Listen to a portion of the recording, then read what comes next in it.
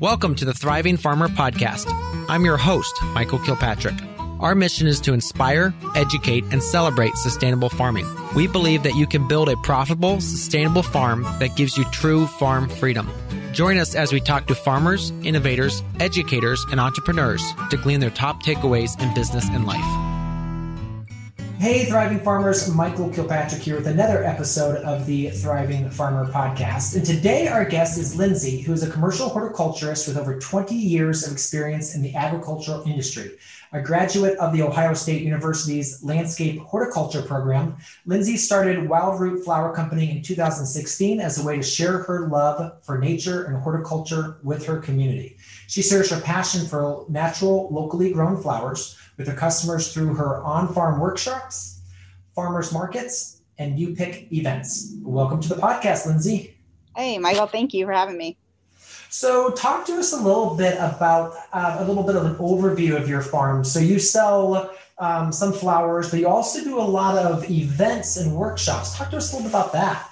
Yeah, so we sell, we do have farmers markets, and we do some wholesale where we sell to grocery stores and other retail locations. But my passion is really just sharing the horticulture world and ag with the local community. So we do that a lot through on-farm workshops. We also do collaboration workshops with brewing companies.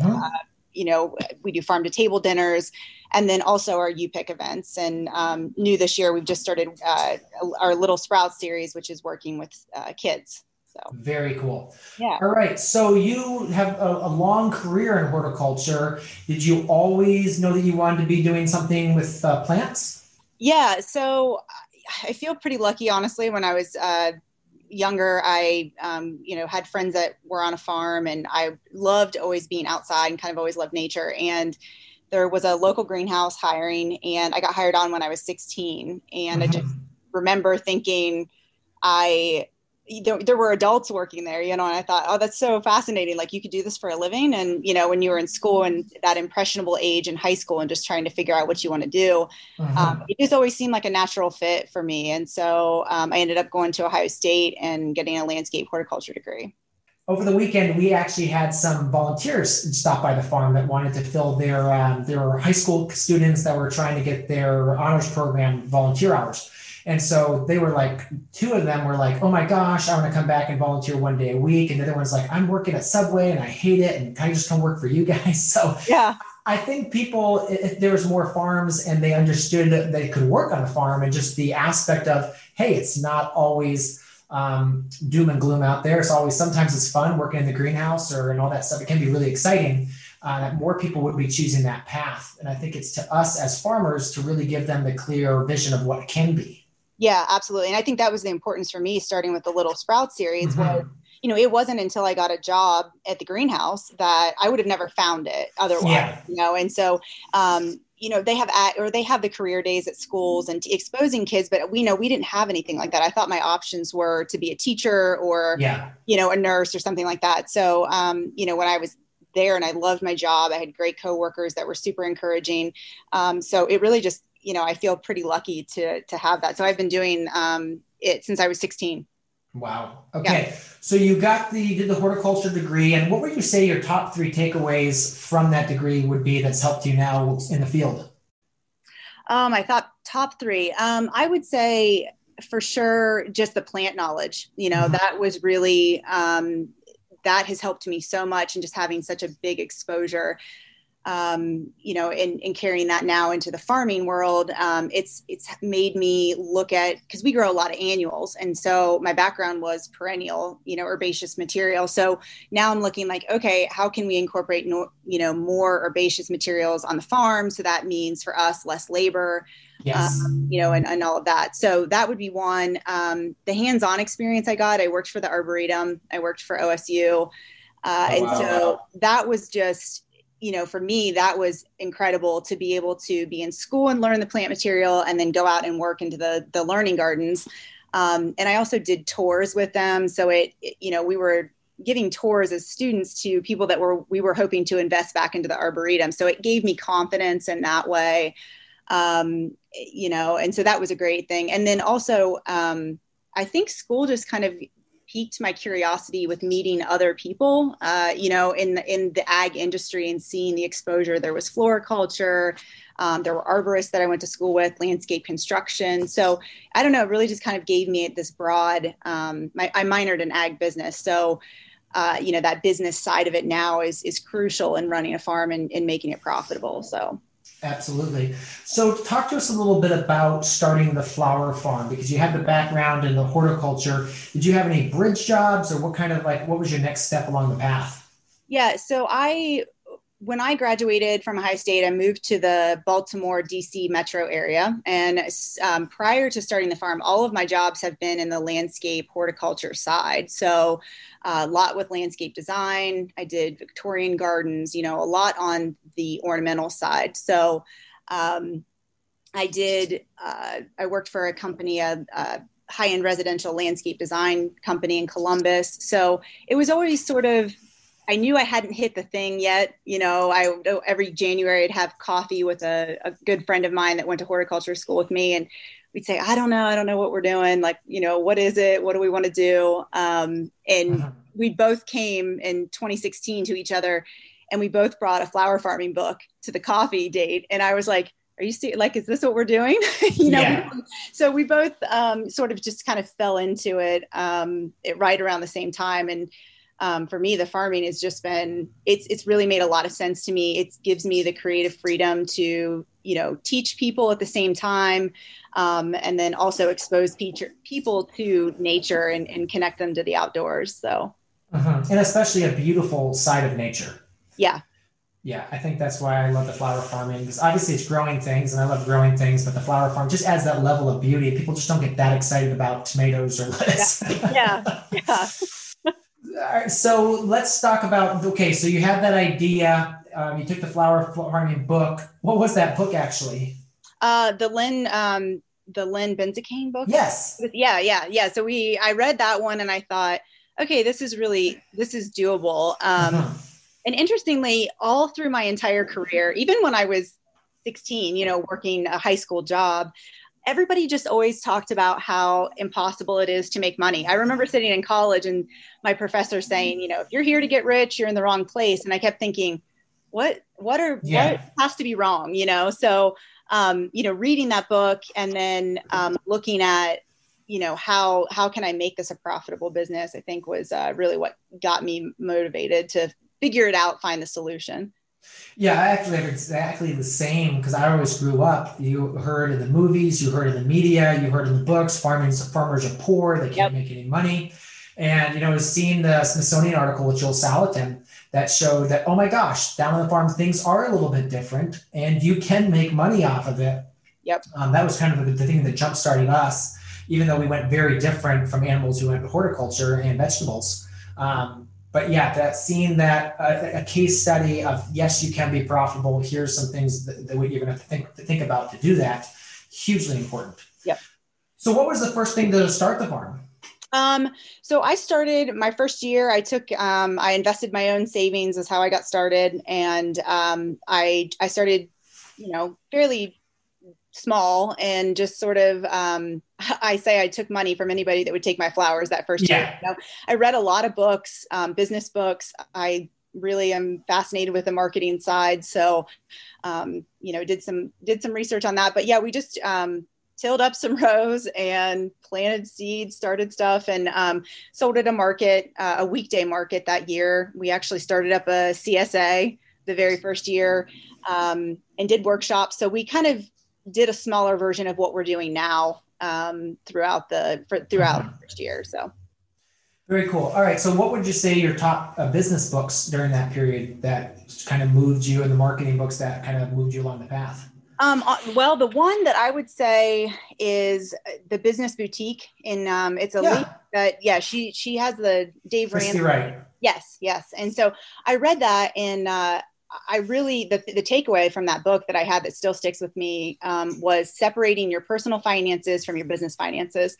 And at the time, the lines were really blurred for me. It was my first year running a business. And so, everything's new, everything's a first when you're doing it. And so I read that book, and when she said that, I was like, oh, this would make my life a lot easier. So from that point forward, I just started separating my personal finances, even if I needed to run to Lowe's and it was like, oh, I only had my personal debit card, making a very strong point to keep those things separated. And now that we've scaled the farm, I can't imagine having, I can't imagine having it, but that was probably one of my, probably the best book, that I read for me as far as with business. And it's slipping me, the marketing book that I read. I'll have to circle back to that on you. All right. Yeah. If you can think of the author, then I might be able to remember the book. So with that, then separating your personal and the business, are you incorporated? Are you a DBA or are you an LLC? Yeah, I'm a sole member LLC. Okay. All right. Yeah. And we highly recommend folks set up, either get that sole proprietorship or the LLC. If you're going for funding, outside funding, we find the LLC at the beginning can be a little bit of a challenge. So that's sometimes where the sole proprietor is a little bit easier for folks. All right. So you started with your own money, and what would you say your takeaways from that first year were? And at the end, were you like super pumped, or were you exhausted, or were you thinking, I'm not sure I want to do this again? I was exhausted and pumped, I think, all at the same time. My biggest takeaway from that first year was really just giving myself some grace to make mistakes. Switching from the landscape side into ag, I felt like I had this pressure on myself that I needed to know it all, right? So it was like, why is this not, these we put in some plants and they got fried, and I thought that should not have happened. And it took a lot of the whole year for me to really kind of chill out and just be like, this is the first time you've done any of this. It's the first time you've been farming on a large scale. I always had a personal garden, but to have it, and also then to have a CSA and have this pressure that it actually put on me. But yeah, at the end of the season, I was like, my whole goal for the first season was just to make that money back for the first year. And we did more than that. And I thought, okay, I've got something. So the interest was there, and also just getting people to, educating people on what we even were, because still 5 years later, people are used to greenhouses. So they think we grow hanging baskets, and really educating people, because truthfully, people don't know where their food comes from, let alone flowers, so that's something that I've been trying to educate people on. So. Absolutely. All right. So then when did the workshops start coming into this? I did workshops the first year. I did a handful of them, but we've just continued to sort of grow that. And I have some, kind of more long-term goals where I want to pull that horticulture side into the business. And when I started the farm, I didn't want to call it Wild Root Flower Farm. I intentionally named it Flower Company so that I could sort of make this branding a little bit different, so that we could incorporate later on an educational piece, and it not just be, fine-tuned into farming. But yeah, so they've just kind of continued to expand, and we also do things like, so we have a lady coming to do macrame pot, planting this year. So it kind of grabs a different market. Not everybody's super interested in flowers. They're more into the ambiance of the farm. Yeah. So we try to get a different, group of people there too by doing those. And the barn you've got pictures in, is that the beautiful post and beam? Is that your barn? Yeah. Yep. That's our barn. Nice. So yeah, beautiful. It was originally this farm was a dairy farm. And so we've done a ton of work. We're still working on it. As you know, it's over 100-year-old barn. The work never stops. But we've been, our studio space is in there now. So where we process our flowers and have that is all in that barn. And then our workshops are on the other side of it. So nice. Yeah. Nice. Yeah, that's really nice. Yeah, we actually have a tour/workshop coming here this next week. And they were saying, well, what if it rains? And we're like, well, we can go in the greenhouse. Yeah. Unless it's raining really hard, then you won't be able to hear anything. But a space like that is something that we actually lack. We have a barn, but it's full of stuff. So figuring out, where to put all that so we can get people in there is going to be Yeah, because I think the classes size is going to be really key. And I think the thing about classes too is we found that once we got people to our farm, they were 100% more of a loyal customer because they now understood the setting. They had connected with us on a completely different level than just shopping at the farmer's market. Yeah. So I noticed another class that you did with yoga on the farm. Is that was that just yoga, or is that built in with something else? Well, we've done it both ways, and my mom's actually a yoga instructor. Okay. So we decided the very first year, I thought like, oh, hippies, let's do flower crowns and yoga, and it kind of worked. They were there more for the yoga, and then we had a few people that stayed after and did the flower crowns. But this year, since we have a U-Pick, we're actually going to do a sunrise. So we're going to do sunrise yoga, and then we've done sunrise and sunset, and then we're going to do a U-Pick combined with that. So so I'm hoping that'll be different. But the last couple of years, we've switched to just doing yoga on the farm, and people really like it. We sell bouquets, there. And they just like being in the flowers and kind of in that quiet space. So. You're giving me ideas. Yes. Like right now we're going to put the flowers is too close to the road, but next year we could move them. So it's like in the back part of the property. So they could basically be really quiet back there. They could do the sunset yoga, sunrise yoga, and they can just look out on the field of flowers, which would be absolutely stunning. Yeah, it's great. It pulls in a lot of people, and it's been good for my mom too. Just to hit a different market and people to, to expose her business to, which has been great. Okay, so that's one type of class. And how are you getting people to sign up for these? Are you running Facebook ads, or are you just Instagram, or is it through the farmer's market? So it's our we use our social media, but we also have a pretty good email following. And so we advertise. I always talk about them with every workshop we do, and get people get hyped up for them. One thing that we do is limit the number of people just to kind of create that intimate experience. We do a farm to table dinner, and we limit it to about 22 people. And it sells out in 10 minutes, both very, very quickly. Cause people they know it's limited, and, we only keep it a small amount.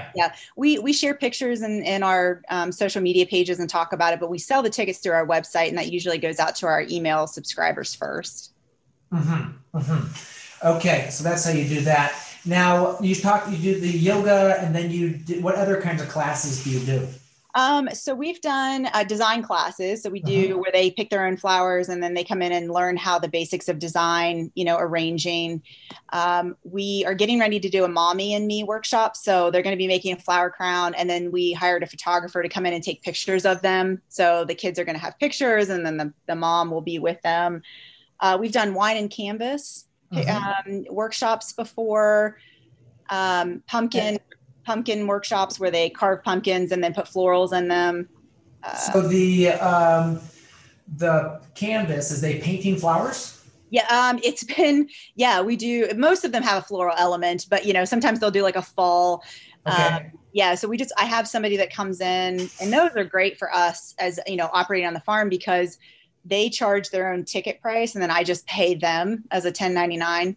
And we do all the ticket sales. So it's easy. They just show up. It's good exposure for their business. People buy our apparel and our flowers, and get to be on the farm and do something other than just that. And it's a great night out for we get husbands and wives that come together, group of girlfriends, bachelorette parties. So it's really been a good part of our business. Yeah, absolutely. So talk to me then about, so you've got the classes. What do you think the key elements of a good class experience for people is? I think giving them, we've always had the educational piece. So when we run it, how we do pretty much every workshop, the little kids one, the Little Sprouts workshop is different, because I'm thinking their attention span is 10 or 15 minutes to any material. The only main difference was they love to introduce themselves. I was like, do you guys want to go around and say their name? And they're all like, heck yeah. Whereas adults are like, don't even look at me. So that was interesting and fun. But just having an educational element. I always give them a tour of the farm, which everybody loves. They like taking pictures and asking questions. So I think engaging with me, and again, those smaller class sizes, because I think people come for the on-farm experience, but they also want to meet the employees. They want to talk to us and ask questions. They really want to connect with the farmer, and who they're buying from. And then we always do a hands-on portion of the workshop. And then they're creating something and they leave with something. So there's always giving them sort of that value with that. And then we take photos, and I always send a link, a gallery to them afterwards so that they can all share the pictures. So. Absolutely, because that is how you also drive more people coming for different workshops, is by those social proof pictures. Yep. Very cool. And what's the ideal size you find for the workshops? Again, there's the farm to table ones. We're in the 20 to 24 range. Okay. Our biggest workshop we do is our wreath workshop. So we have a Christmas business that we do. And those we typically run like 50 to 60, which is really full, but it's a very systematic. So, but I would say on average, we have 30, 35. Okay. All right. Now, and what price points do you feel works? What's a range that you feel works? For for our farm to table dinners, we run about $150 a ticket. Okay. And they also, they aren't just getting a meal with that. They're also creating a centerpiece. So with that particular one, they come in, they get to make a centerpiece. We have the flowers there for them, and then that's what they put in front of them for the dinner. And then they get this amazing meal from a friend of mine that he's a chef in Coshocton area. And so it's a great value, I think, for an entire night out on that. Our design workshops, strictly just design, they're in the 85 range. Okay. So most of I would say our average ticket price is 75 to 95. Okay. All right. Yeah, that dinner sounds like an amazing deal, because I know those centerpieces are big money themselves. So they take that home, and that's really cool. Yeah. All right. So let's talk about your growing practices for the flowers. What kind of systems do you set up? Do you do a lot of, raised beds, or you got grass pathways between? I don't see on your website, I don't see a lot of actually specific field farming. pictures. Yeah. So, we have 2 high tunnels. We're getting ready to get a third this fall that we have, and both of those are 30 by 96 high tunnels that we grow in. We used to grow with grass paths, and our U-pick actually still is, just for ease of, having people on the farm and comfort. All of our production fields are, typically they're 4-foot rows, and they're about 100 to 200 feet.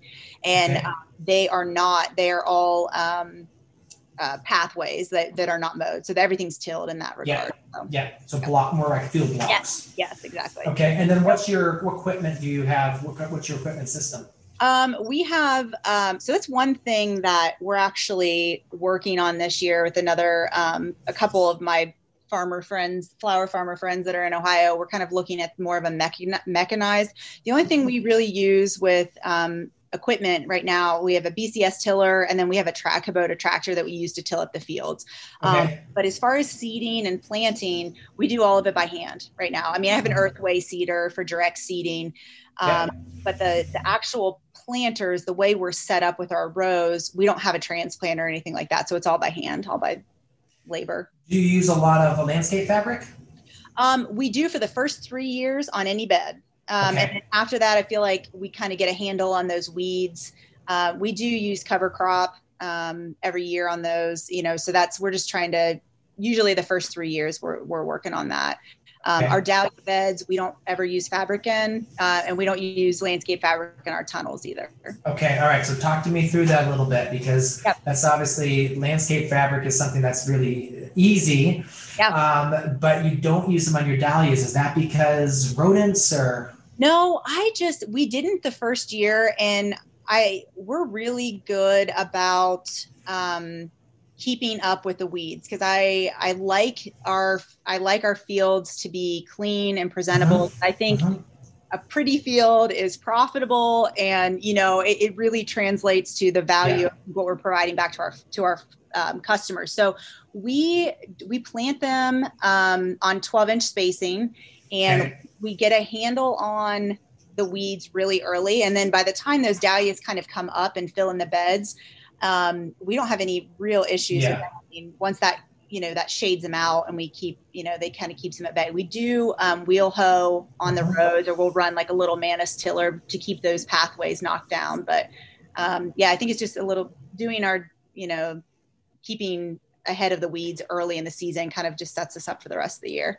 Yeah. Yeah. Okay. And so then, and now tuber production too. Your tuber production, is that specific, or is that just whatever's from your summer flowers?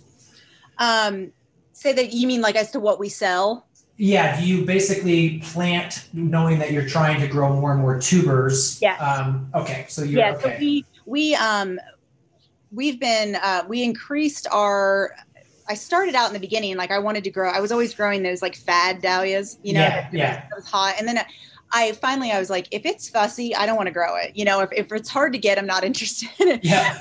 It's solely because, we sell to retail mostly. So our customers love dahlias. They don't care if it's a cafe au lait or cream, so I didn't spend the effort to chase down these. We do grow those. We do have those.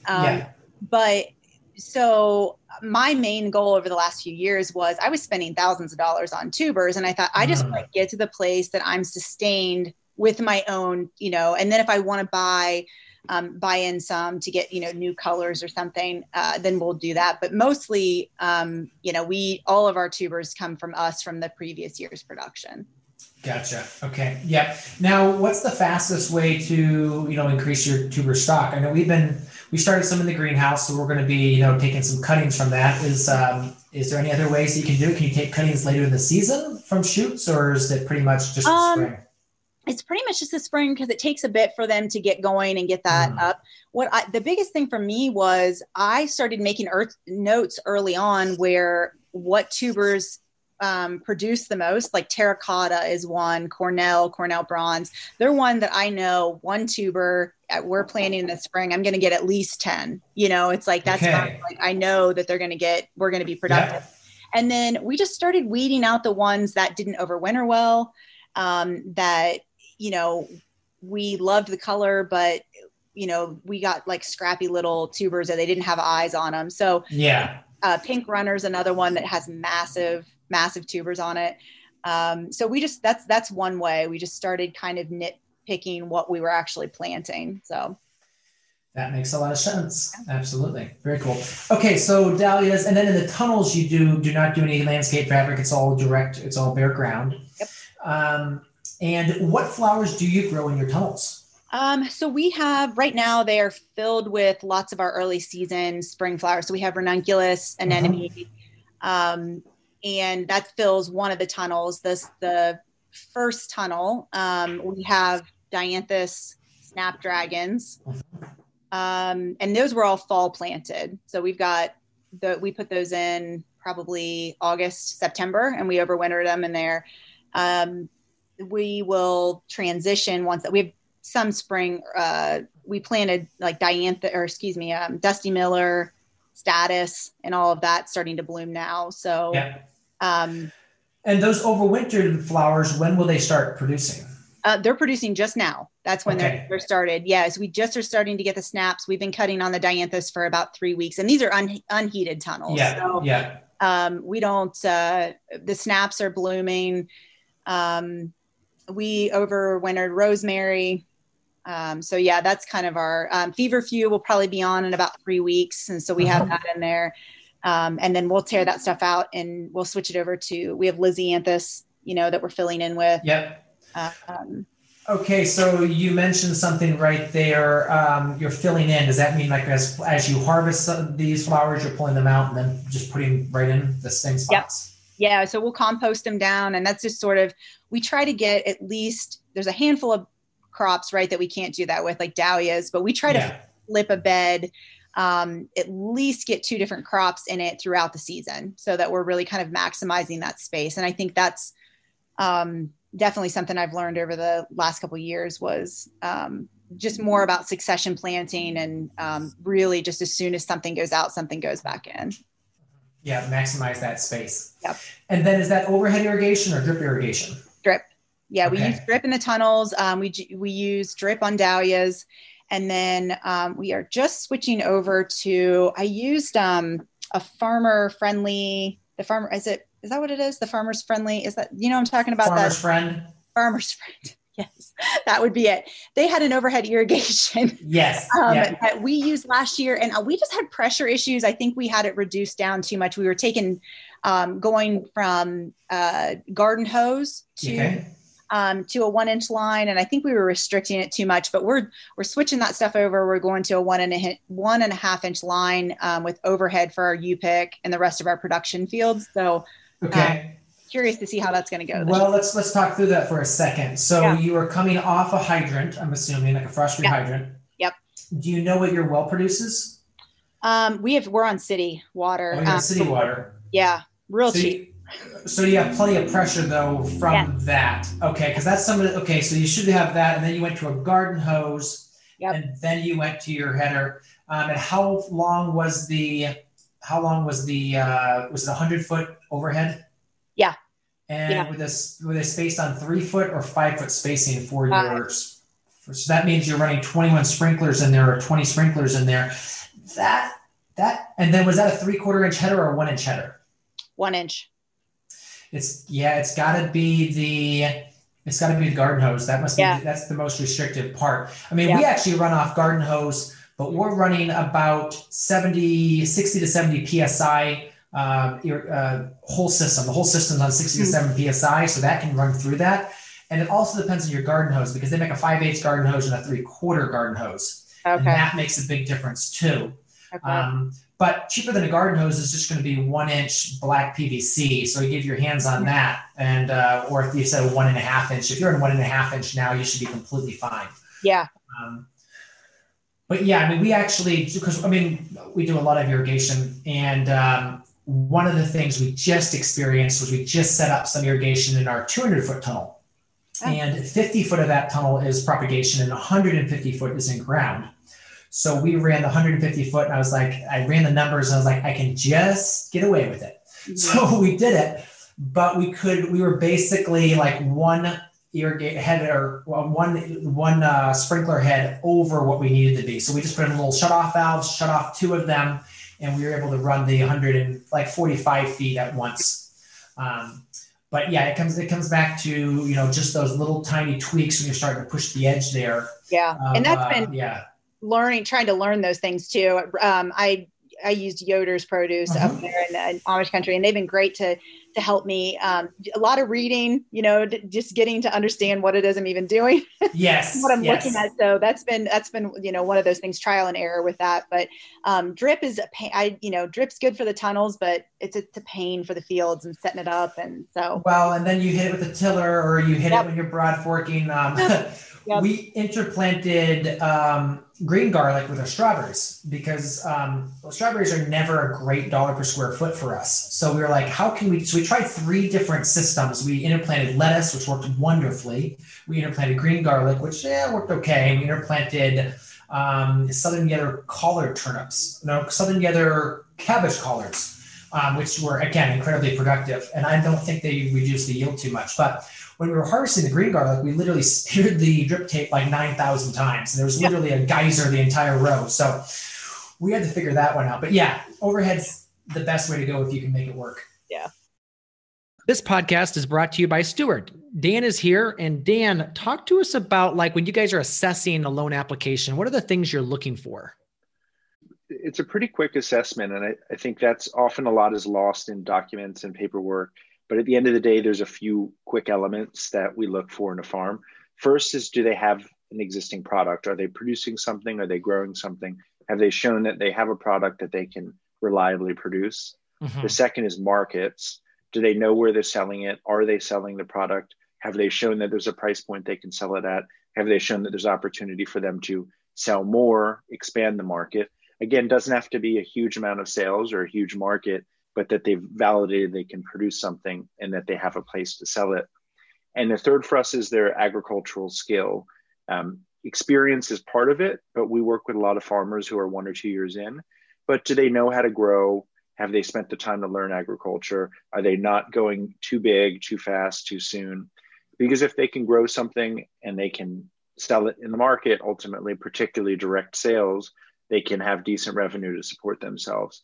Generally, when we're funding these farms, we're boosting their growth. So if they already have a product they're growing, more irrigation is going to let them grow more of it. More hoop houses are going to grow more of it. If they already have a market they're selling at, more volume, they're going to have more sales. And then the skill of being a farmer, that one we can't, Yeah. The funding doesn't change that. That one's we have an in-house team member who's a farmer himself who does phone calls and chats, and he's assessing, okay, is this person ready to take that step to borrow funds and to grow? But we'll see an application, and within 30 seconds to a minute, we can do a quick assessment. One other thing we look for, I think most lenders, it's not as important, but their online presence. Because so much of being able to sell products as a farmer today is telling a story and showcasing what products you have. And if you don't have a digital presence, it's hard for people to find you. The farmers market obviously is one location, but I think there's a certain kind of branding and narrative and social and online presence that helps build confidence, that helps drive traffic. And that can be simple to set up, but we find that those are the farmers that are they're really telling their story. They're really building a direct customer base that's resilient. And as they grow and produce more, they can sell more. And that's the virtuous cycle that we're looking for. Awesome. Okay, so that's your field systems. What are you using for fertility? We grow organically. We're not certified organic, but fertility. So we use right now we're using a carbon-based compost that we're trying out of Pennsylvania. So. Okay. That's something new that we're trialing in the tunnels, but we use a lot for a foliar feed with fish fertilizer. That's, kelp. That's for most stuff. That's what we're using. It's just basic fish fertilizer.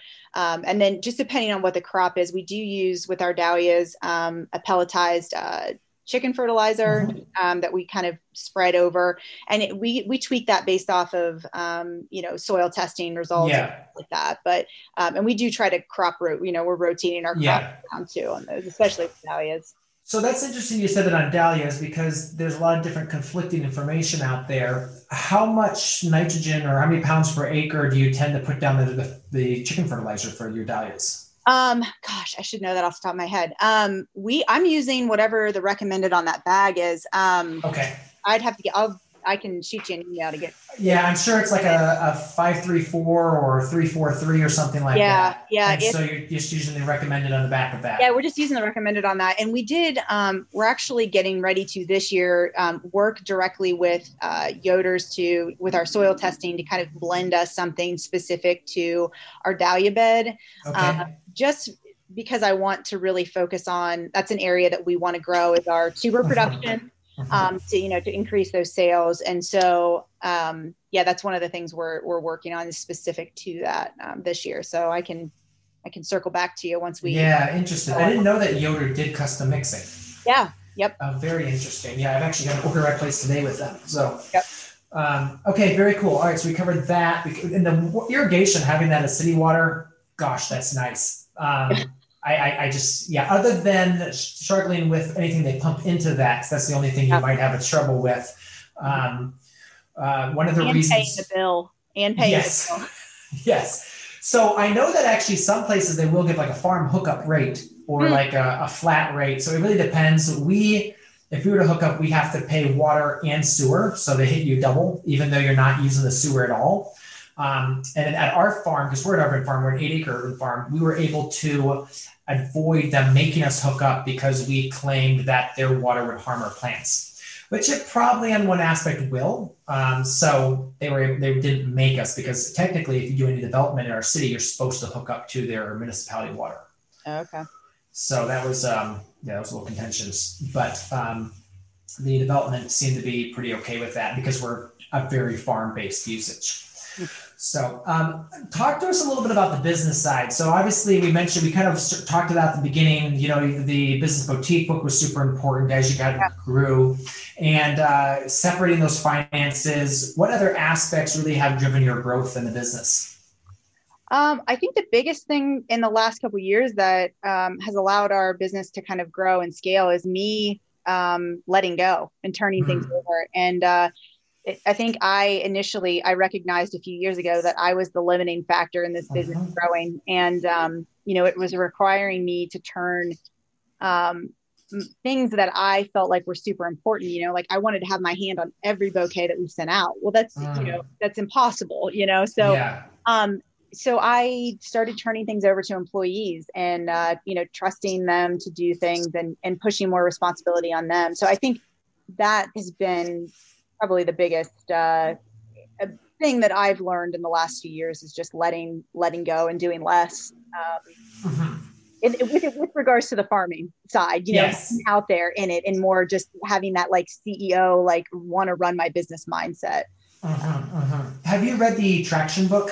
No. I definitely recommend it. I'll shoot you an email or, Traction by Gino Wickman, I think is the name. Okay. Yeah, you'll really enjoy that. It's about that aspect of, building a team, really figuring out the systems and the processes and how the team is set up. So, yeah. All right. So let's talk through how big is your team?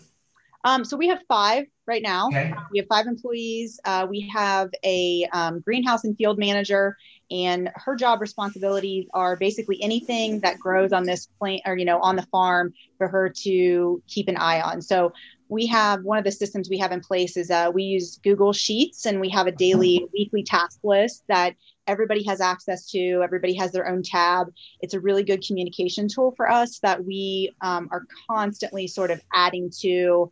I like to do my like Sunday walk around and kind of gather for the week and get everybody together, and then add to that task list. So, our greenhouse and field manager, she's looking through, she's adding to that. And then under her, we have field assistants, and they do everything from harvesting, weeding. Some of them run markets and U-Pick. And then I have an operations manager, which is, she's kind of my right hand. She does all of those things, but she also helps me emails and customer service things and stuff that I, need follow up on and help with. Yeah. Okay. All right. So then, so you have the field manager and the greenhouse manager. Now, do you start all your plugs? I know you're probably buying in, let's say, things like Lithianthus, that sort of thing. Yep. We grow those. We grow everything from seed. Oh, wow. And Lithianthus, no way. I don't have the patience. There's a lot of ways to kill those 16 weeks. There's fine. I love the farmers out there that say, they grow them. I'm like, bless you. I don't. Bless your heart. Yeah, I know. Farmer Bailey is getting my business. We grow those in.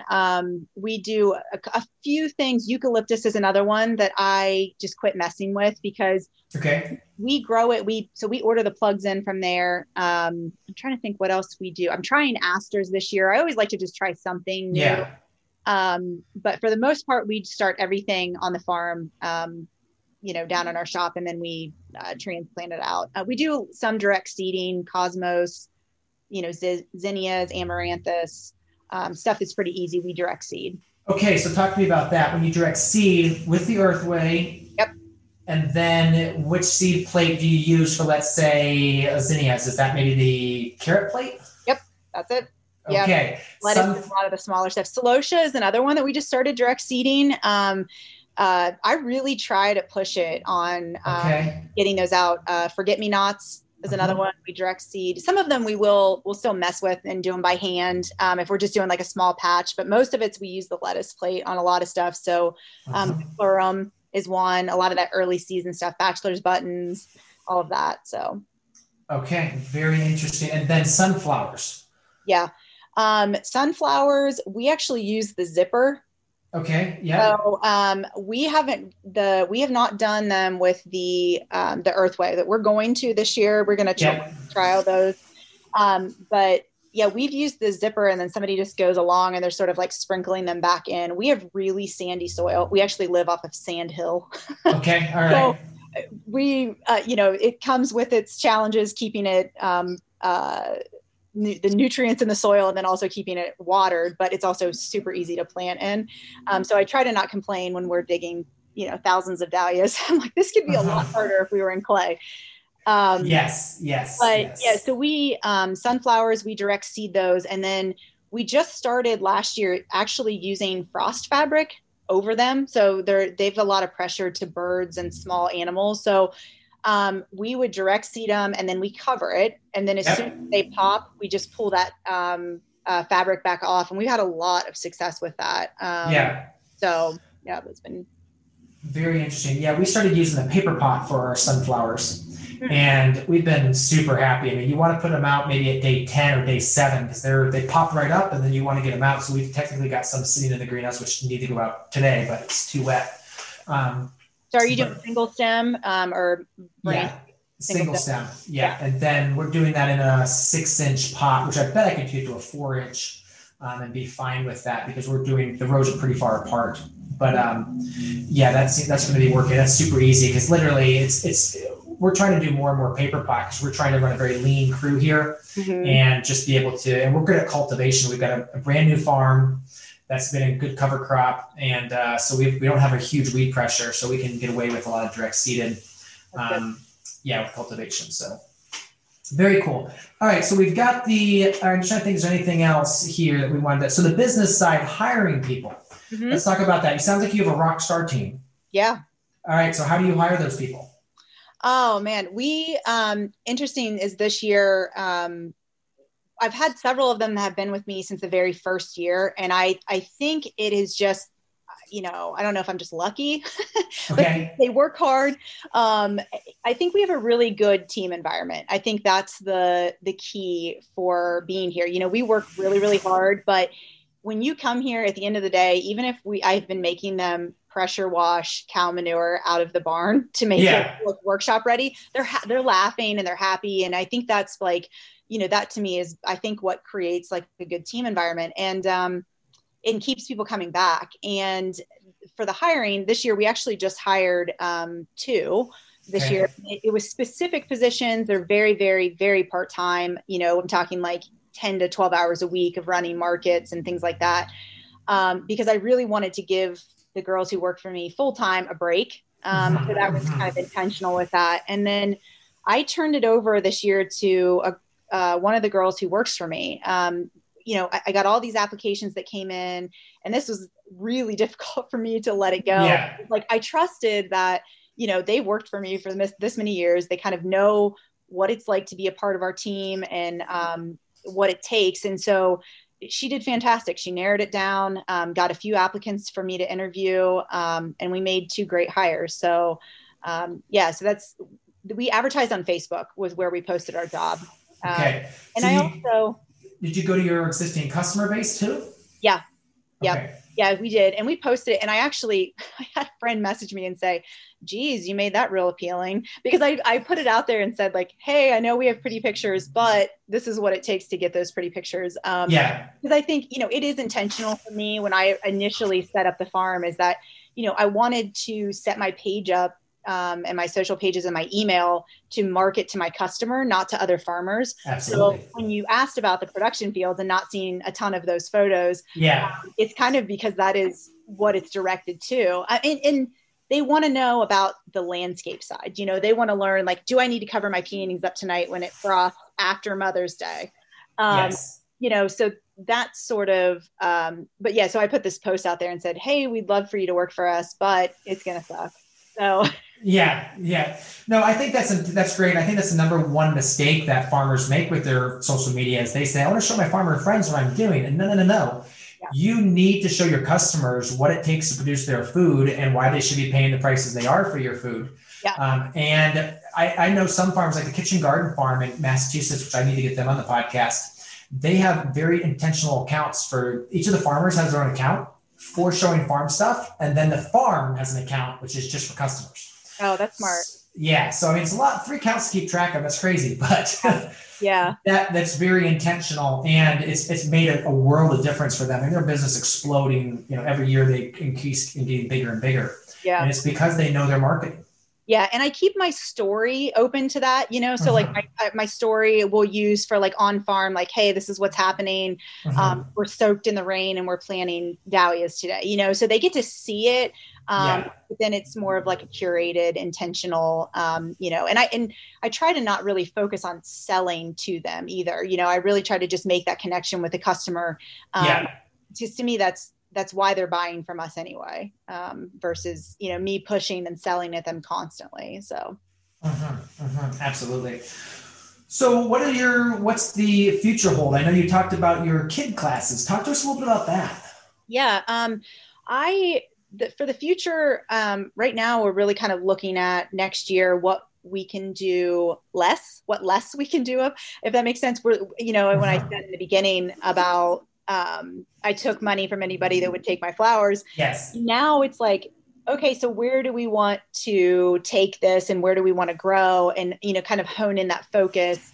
Because, when I talk about the farm, I'm like, oh, we do workshops. I have a CSA. We do a U-Pick. You can buy DIY flowers from us. We do weddings. And so we're starting to chop that stuff down and take things away and really kind of get more intentional about that. And the workshop series is one of those places that we want to continue to grow. I'd like to see it take more of an online platform where we could reach not just the community, our local community, but, have more of those educational classes. Because I love nothing more than when people leave like, oh, they think they have a brown thumb, but they leave and they're super excited about what they just did and what they created.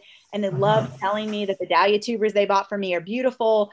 Kind of build that confidence with people. So the Little Sprout series, we'll continue to kind of build that curriculum over the next year. And then our plan is to release a summer series, almost like a little camp for kids. Okay. Next year is what our goal is. So I like to kind of have some thought to planning that out and get the curriculum ready before we, fire it off. We actually are going to do an adult gardening series as well. Okay. We'll probably work some with our local extension. We do a really great container gardening workshop in the spring that we have about 100 to 150 people attend it.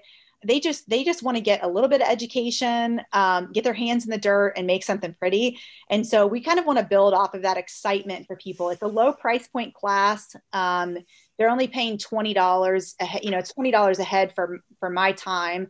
Yeah.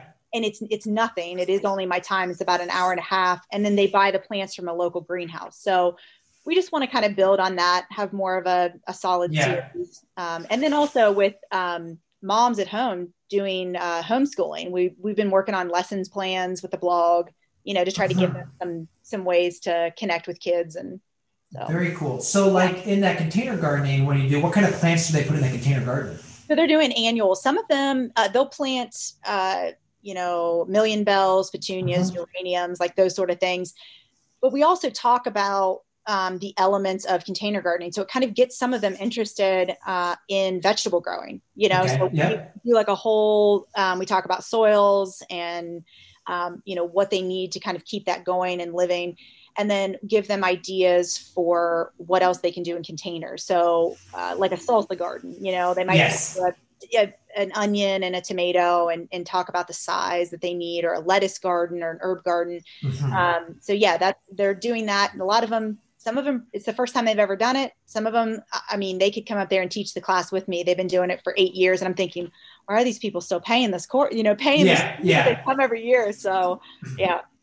But I think it's the community that you've created, and they just enjoy being a part of that aspect, coming out to the farm, experiencing it, and just seeing you. Yeah. I feel pretty lucky with that. So very cool. Well, I look forward to seeing how your farm grows over the couple of years. Is there anything else you'd like to share before we go? No, I just appreciate you having me on here and the opportunity to kind of share about our farm and what we're doing down here on the Ohio River. So I appreciate it. Yeah, because you guys aren't in a huge city. No, we're 2 hours. If you call Charleston, West Virginia, a big city, we're an hour and a half from it. But everywhere else, we're 2 hours from Columbus, 2.5 hours from Pittsburgh, 2.5 to Cleveland. Yeah, so we're in a pretty small town. We do have a college here, but pretty ag farming community. So we've got a great following. We get we've just branched up to the Cambridge area, so right there at the 77 intersection. Yeah, so we're just selling at their market now this year too. So that's been a learning experience too. So very cool. Yeah. Well, thank you so much for coming out. I appreciate your time, and again, look forward to watching you grow and all the cool flowers on your Instagram. Awesome. Thanks, Michael. Appreciate it. Hey, Thriving Farmers, have you checked us out on YouTube lately? We have a bunch of new content there, including a few rants by me. I want to tell you, you don't want to miss them. I actually go rant about, some of the problems I see in our space and some of the challenges I see farmers facing. So go check that out. We've got instructional videos over there as well. Talk about setting up our new farm here in Ohio and all the steps we're going to do that, as well as just tutorials and tips on best practices for all sorts of things on the farm. So go ahead, check over at Growing Farmers on YouTube and see the new content we put together for you. So there you have it, another episode in the books. So I'd love if you would hop on over to iTunes and leave us a rating and a review. Those mean everything to us. We love to hear what you're thinking. If you have a podcast guest that you can recommend, please pop on over to the Thriving Farmer Podcast website and leave us a review. That's thrivingfarmerpodcast.com.